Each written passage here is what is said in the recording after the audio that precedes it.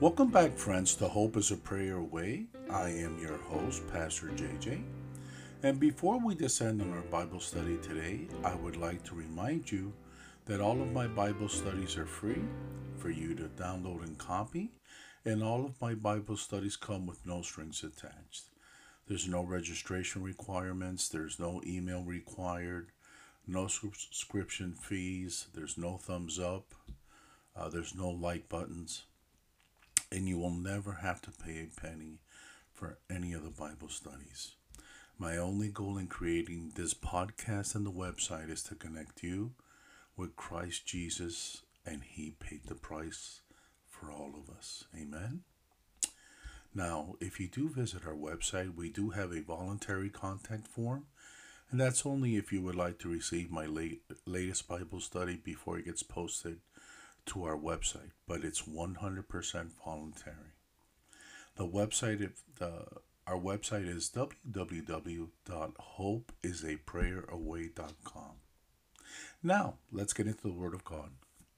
And in today's Bible study, we are going to be studying the Epistle of Jude.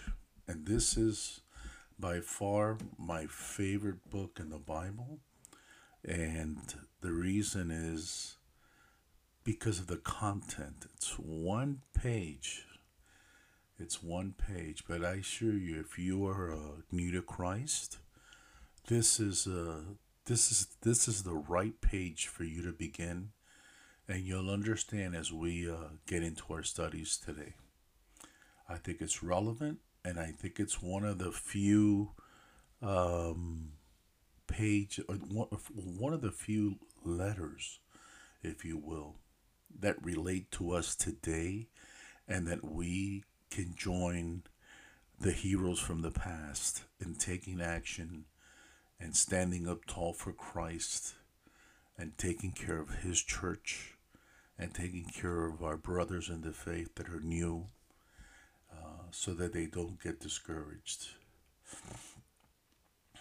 So today we're going to do an etymology of Jude. Who was Jude? The name Jude in the Hebrew origin means praised.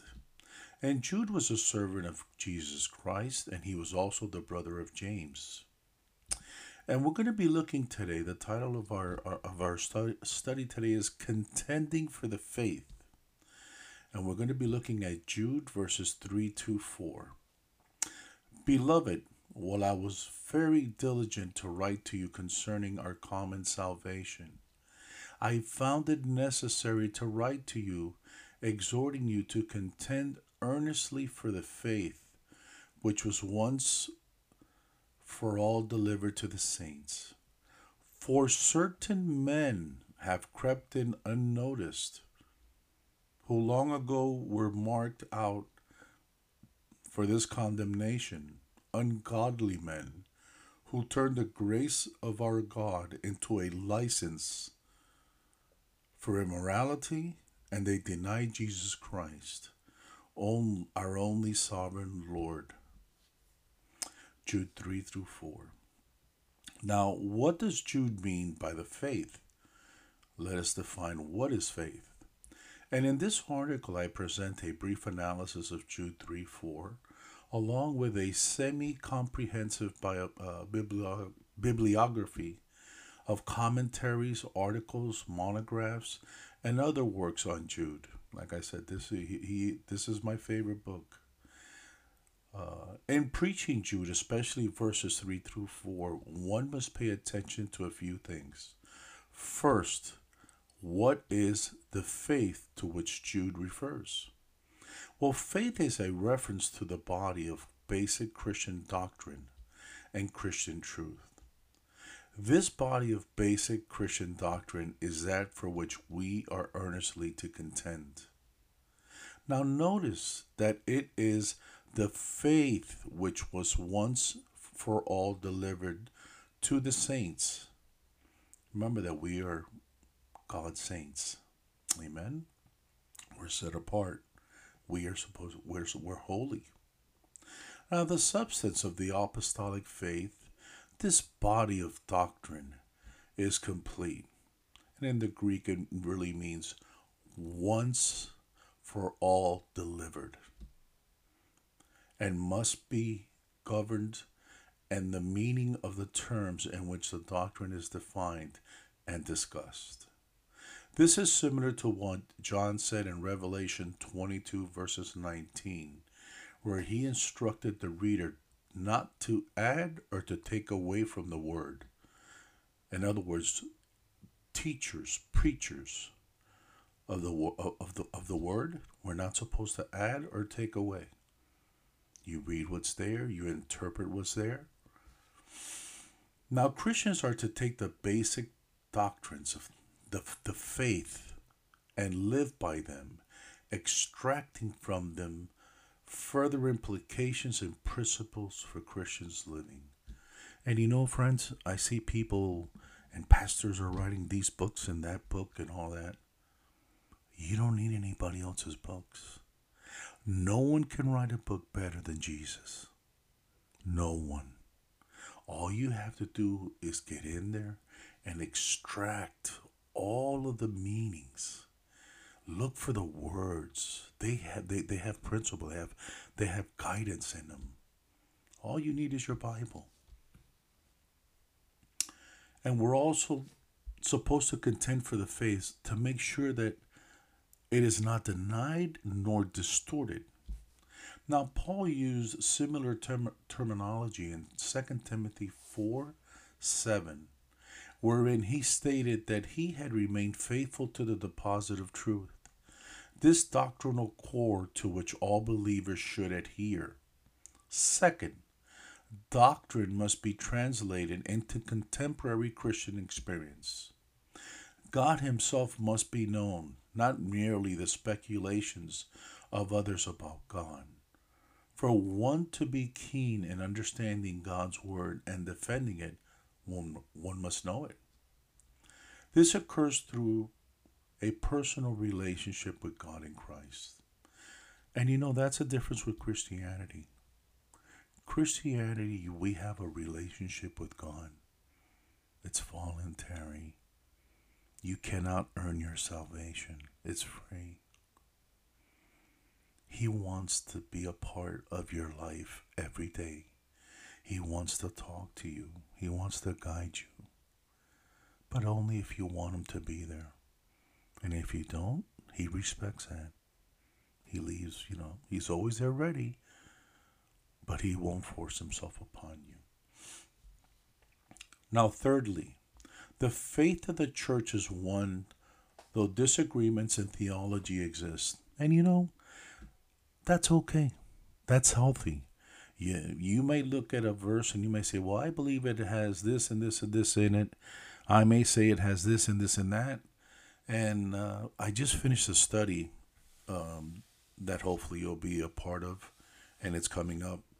And it's about the rapture of the church and the different views of the rapture. And friends, that's all healthy. These are people, and including myself, that, we're students of the Word. And we keep growing, and God keeps showing us things. But that's healthy. You know what I'm saying? I mean, it's not that you're distorting the Word. It's your interpretation of what it's saying for the end of times, as an example. So consider Ephesians 4, verses 4 and 6. There is one body and one Spirit, even as you were called in one hope of your calling, one Lord, one faith, one baptism, one God and Father of all, who is above all and through all and in you all. Wow. Though theologies are in conflict, the faith of the Lord is one. Number 4, keep an open mind with respect to theologians and theologies, but hold firm to orthodoxy. Like I said, we can all have different opinions on a matter of the Bible, but hold on to the truth. Hold on to the Bible, and hold on to the meaning. Keep an open mind about the popular theologies of the cool pastor du jour. what does he mean by that? Well, we're going to get into a little bit more, and we're going to definitely hit on some of these so called cool pastors du jour. Study and reflect on their thoughts, but the truths once for all delivered, the basic doctrines of the faith as they have come down to us, are not open for debate, as their veracity and finality. So, if you are in a church or if you're new to the faith, there is a doctrinal system. And if your church isn't teaching you doctrine, well, see, doctrine is the basic principles. It outlines what it is that God the Father did. What is the role of the Son, what he did. The Bible doctrine, the doctrine of man. There's many doctrines, and that gives you the basis,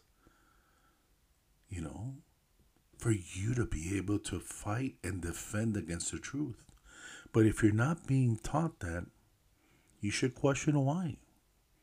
This is sound doctrine. Jude is saying sound doctrine is not an open question. I agree. Filth, the faith, this doctrinal system has two sides. I'm sorry, fifth, the faith, this doctrinal system has two sides. The first is seen in verses 3, the doctrinal side. The second is verse 4, the practical and ethical side. Notice how the faith of verse 3 is what is distorted by false teachers in verse 4. They have turned the grace of God into a license for immorality. These false teachers have challenged the faith and affected the ethical and practical life of believers.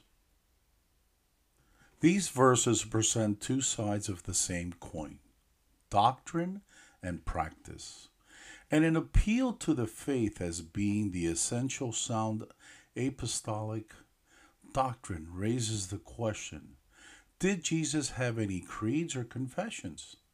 And the answer is no if speaking in the formal sense.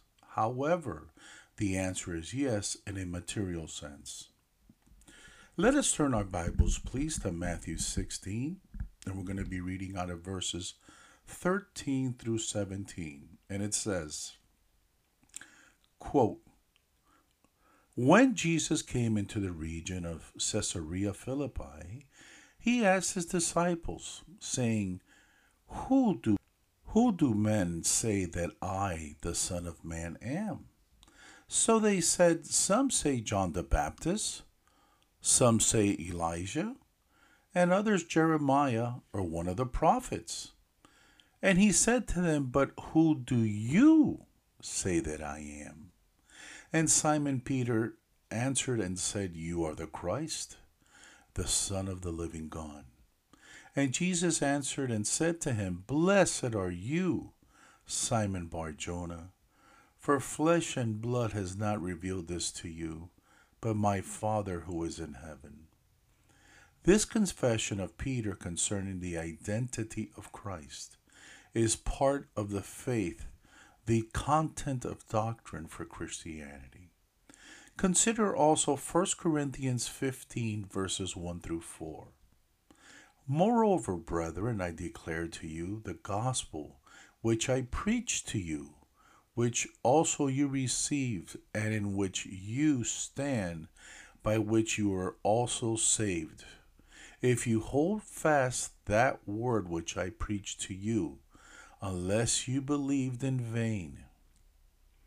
For I delivered to you first of all that which I also received, that Christ died for our sins, according to the Scriptures, and that he was buried, and that he rose again on the third day, according to the Scriptures.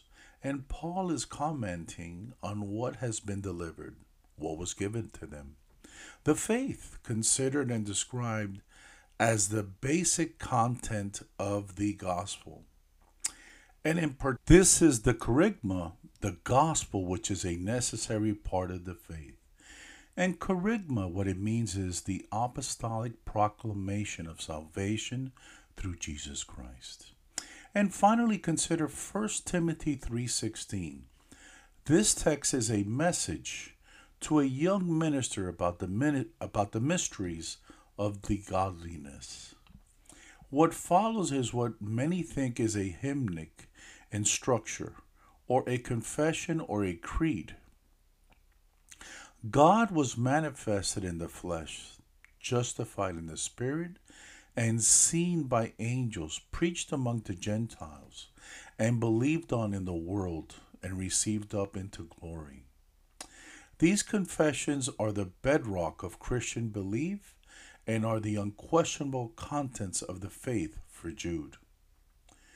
Now, these doctrinal non-negotiables, if I were to suggest a list of 10 doctrinal non-negotiables, I would include the following. Number 1, the inerrancy of Scripture. Number 2, a literal Adam and Eve. Number 3, the sinful nature of humanity. Number 4, the deity of Christ. Number 5, the virgin birth of Christ. Number 6, the sinless life of Christ. Number 7, substitutionary atonement. Number 8, a literal body resurrection. Number 9, a literal second coming. And 10, an eternal, literal heaven and hell. I consider these 10 to be the foundational, first order doctrines that constitute, at least in part, the faith about which Jude speaks. Now, who must contend for the faith? The second consideration in preaching Jude 3:4 is the question of who must contend for the faith. And Jude addresses not only pastoral leaders, but the entire church. So he's including everybody, all of us that we say that we are followers of Christ. We all have a duty and a responsibility to contend for the faith, to contend for the truth. Now, God, through the inspired writings of Jude, places the onus, the burden, on every member of the local church to maintain doctrinal fidelity by protecting the faith. Let me read that again. God, through the inspired writings of Jude, places the onus, the burden, on every member of the local church to maintain doctrinal fidelity by protecting the faith. Friend, it's all of us. And if you're in church and you know that things aren't going right, you have a duty to God to stand up for the faith and challenge what you see. Now, it doesn't mean that we use profane language, no. And you can talk to the pastor in his office and say, Pastor, I see this and this and this, and I don't believe it's biblical, and give him a chance. Maybe somebody new in the faith taught a class and he spoke by mistake, and it can be corrected. So let us not be too hasty, but it is your duty to stand and contend for the faith. Now, if the answer that you are given doesn't satisfy you and it's not biblically doctrine, remember, friends, church is not a social gathering. Church is where we go to learn the Word of God. And faith comes from hearing, and hearing the Word of God. So if you're not being fed, if you're not growing in the Lord, you owe it to yourself to find then maybe another church where they are preaching and teaching the Word of God and where you start growing. Now, B.H. Carroll spoke of the treatment of the faith. You betray a spirit of absolute disloyalty if you regard with indifference any addition or subtraction from the body of truth. once delivered to the saints. Wow. Quote unquote. Sometimes Christians claim to believe in Jesus but express little interest in the importance of sound doctrine or its protections.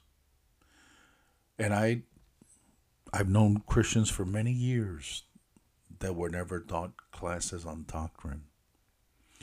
And there's some churches that they don't grow. Well, friends, maybe the reason why your church isn't growing is because people are coming in the door and not learning anything. And the basic foundation of any prosperous church is to teach all of the doctrines. All of the doctrines. Let people grow in Christ. Let them have a hunger and feed their hunger the Word of God. Because it's not us that saves you. It's not me reading from the Bible. No, friends. It's the Lord that saves you. And if you come back to this podcast for more, it's because you're looking for Jesus, not for me. But my responsibility is to teach you the truth and to bring to you the faith. So sometimes Christians claim to believe in Jesus, but express little interest in the importance of sound doctrine or its protection. This is like saying, I love flowers, but I do not care about the botany. If you love flowers, you might not know it, but you care about botany.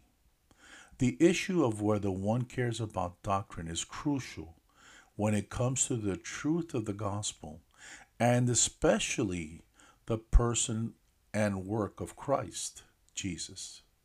The reality is that all theologians, though one may not necessarily be trained, professional theologian, some people are their own favorite theologians.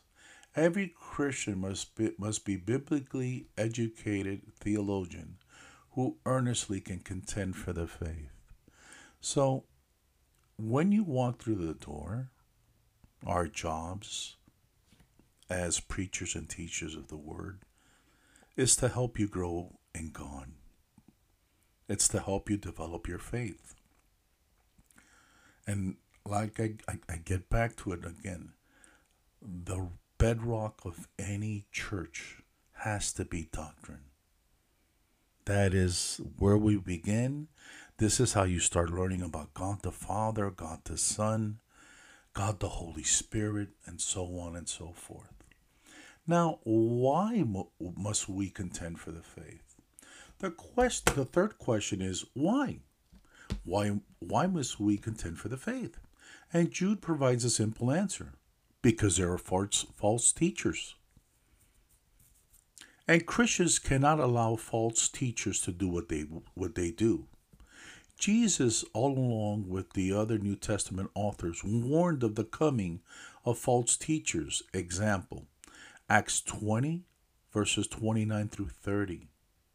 2 Corinthians 11.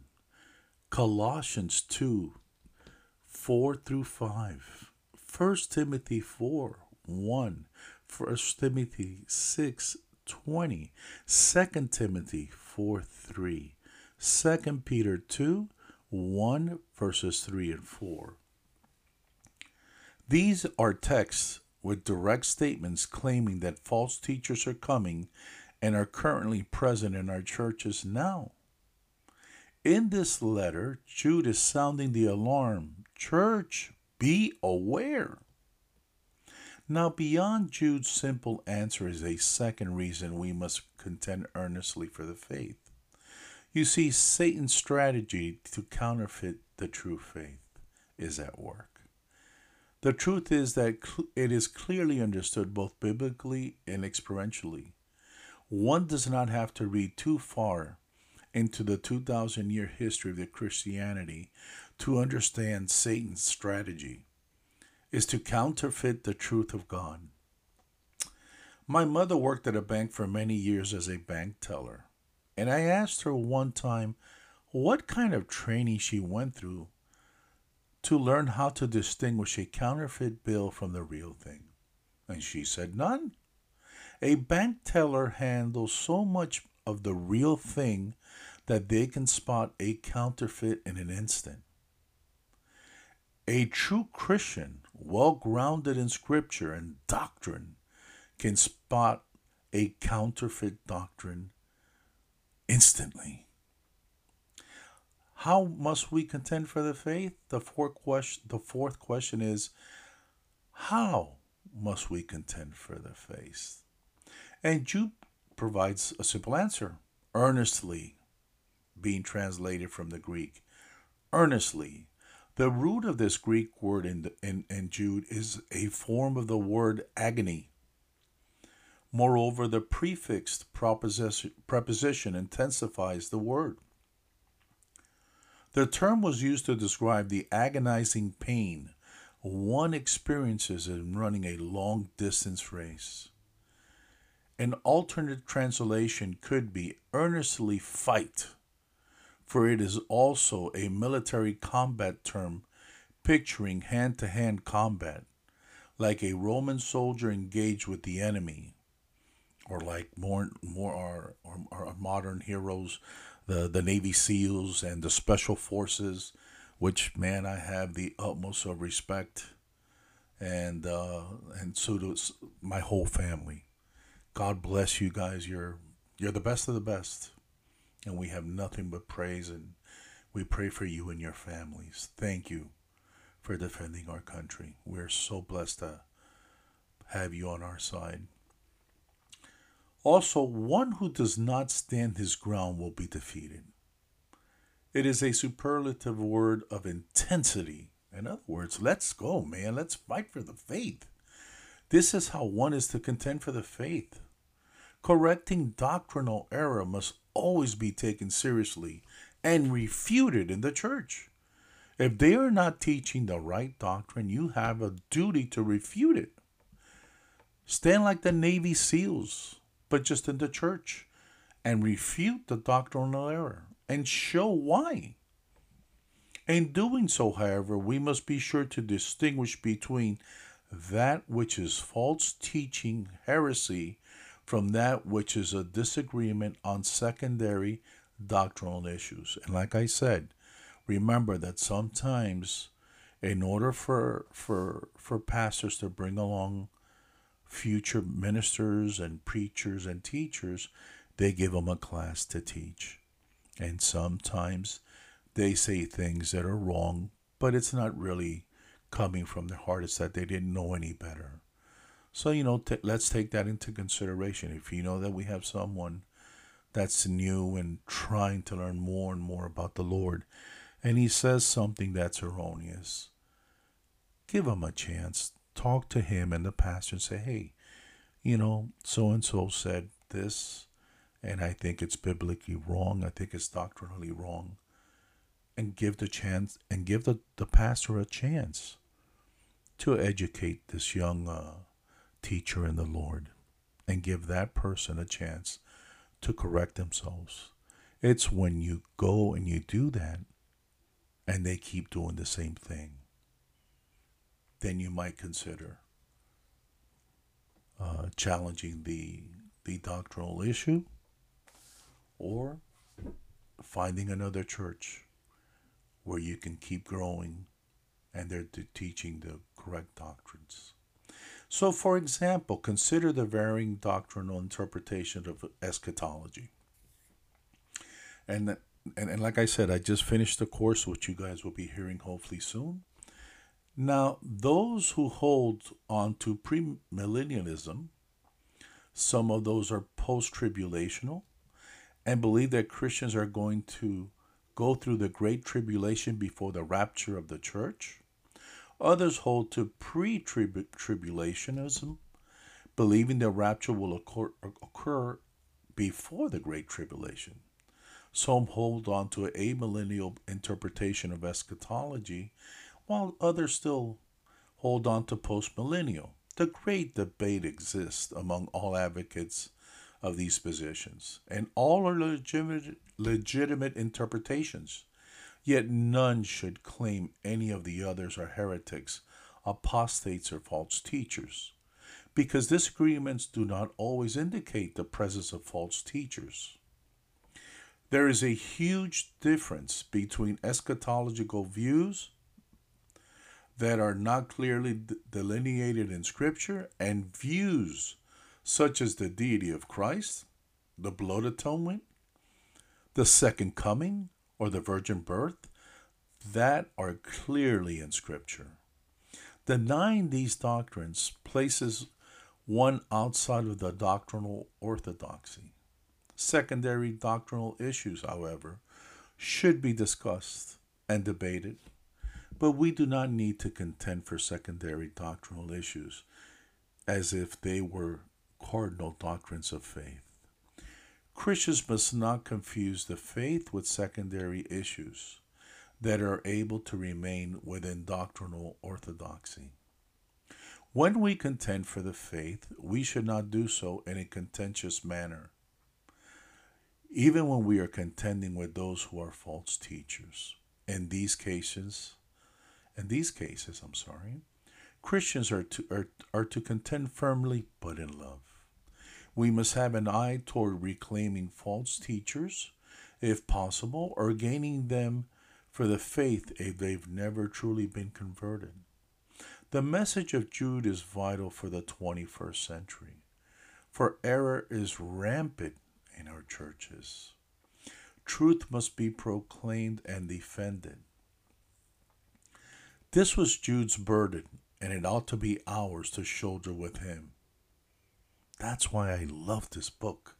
It's because or the epistle, because it's one of the few, I think, in my opinion, the only epistle that gives us the opportunity to join Joshua, Moses, and all of the other, Paul, and all of the other great biblical heroes of past in contending and fighting for the faith.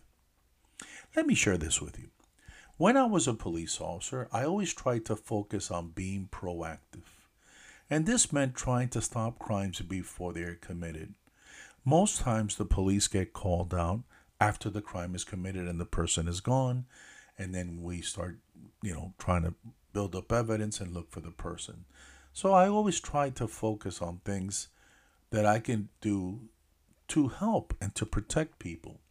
So I focused a lot of my efforts on stopping drunk drivers from killing themselves or from killing or seriously injuring themselves and or other innocent people.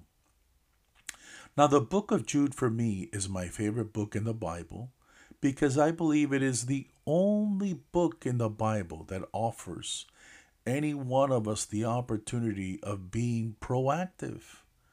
And while we can't join our past biblical heroes and their respective battles with and for our Lord in contending for the faith, it does give all of us the opportunity to rise up and stand along for Christ, for the sacrifice Jesus made for all of us on Calvary. And let us join our past biblical heroes in contending for the faith today. So you can either stand tall for Jesus and our faith, or you can do nothing and be an accomplice to Satan and his false prophets and teachers of our age, by aiding and abetting them as they systematically destroy our faith, perverse our doctrines, laugh in the face of our Lord when these charlatans walk to the pulpit every Sunday, wearing $1,000 custom suits, wearing gold presidential watches, Rolex watches. Oh, and by the way, I forgot. They drive up to the church driving Bentleys, Mercedes-Benz, Rolls-Royce. Oh, and let us not forget that they travel in private jets. And if you want to book one of them to come to your church to deliver the phony baloney that they have to say, then you must, for some of these false teachers and false preachers, you must put them up and their entourage at a five-star hotels. And their honorariums, the money that you have to guarantee them and pay them before they come for speaking the phony baloney that comes out of their mouths. Be prepared to pay them approximately between $25,000 to $50,000. The preacher and teacher of all preachers and teachers never charged a penny. And you know what his honorarium was? Dying on the cross of Calvary to save all of our souls. And he charges not a penny for giving us eternal life. This is why you will never have to pay a penny for any of my biblical studies. For Jesus paid the price for all of us. Amen. And I want to lead you today, if you don't know Jesus and you would like to know Jesus, today's your day. Today's your day to accept the Lord as your Lord and Savior. And study and prepare yourself and contend for the faith. Educate yourself so you can teach all of the doctrines. And you can have your students one day become pastors and leaders of churches. And you're going to say in a small way, like the Apostle Paul felt of Timothy. He called him his son in the faith. You're going to have that joy. And friend, I tell all of my Bible students, I want you to picture in your mind how when you see someone and you want to greet them, how you extend your arm out and your hand comes out and you want to say, hey, so-and-so. And how do you feel when the person ignores you and doesn't shake your hand? Pretty bad, right? That's a pretty bad feeling. And you know, friends, that's how Jesus feels. Because for days, months, and years, every day, he extends his hand out to you, hoping that you would shake his hand, that you would welcome him into your life, and that you would have a relationship with him. But it's only if you want to. Jesus doesn't force himself on anybody. And friend, if you would like to shake hands with the Lord today, I'm going to say a prayer, and you pray along with me if you'd like. Lord Jesus, today I repent of all of my sins. I ask you, Father, to come into my life, to be my Lord and my Savior. Please make me new. I want to shake your hand, Lord. I want you in my life every day. Please, Lord, walk with me. Talk to me. Guide me. Help me grow in your word so that I can contend for the faith, just like in the Book of Jude we studied today. And I thank you, my Lord, in Jesus' mighty name. Amen and amen. And friend, if you said that prayer, I do believe that you were born again. I encourage you to find a good Bible teaching and preaching church. Grow in Christ. Get that Bible and just go through it, devour it. Ask the Lord to give you understanding and remembrance. And apply the word first to yourself and then to others, like I do. And friends, I would like to take a second, if you would, please indulge me. And if you're listening, will you pray with me too? And let's pray for all the false teachers and preachers in the world. Let's pray that God would change their hearts, that maybe they hear this podcast and that they realize that they've been doing wrong by the Word of God. And let's pray that they would all change, that they would all turn a corner and come back to Christ. And if you're a preacher and this Bible study applied to you, friends, remember, let us not be prideful. And we're not perfect. And we all know, as preachers and teachers of the Word, that all we have to do is ask for forgiveness and come back to Christ. Come back to the joy of preaching and teaching the truth, of leading people to Christ. For me, that's the ultimate, when I help lead people to Christ. And for a lot of these preachers, it was too at one point. Heavenly Father, I am a preacher, and Lord, I have drifted away from your word. I ask you to please forgive me. I ask you, Lord, to please come back into my life. Let me start fresh with you, Lord. Let me get my church and start teaching the doctrines that I need to. Let me start feeding your people. Let me start doing everything that I need to do to be right with you. Please forgive me, Lord. Have mercy on me. And I want to walk with you from this day forward. Thank you, Jesus. And brother, sister, if you said that prayer, I do believe that the Lord is forgiving you. Stand tall for Christ. Remember that all the things in this world are temporary, but eternal life is eternal, and no one can take that away from us. And we only walk on this earth days. Make them count.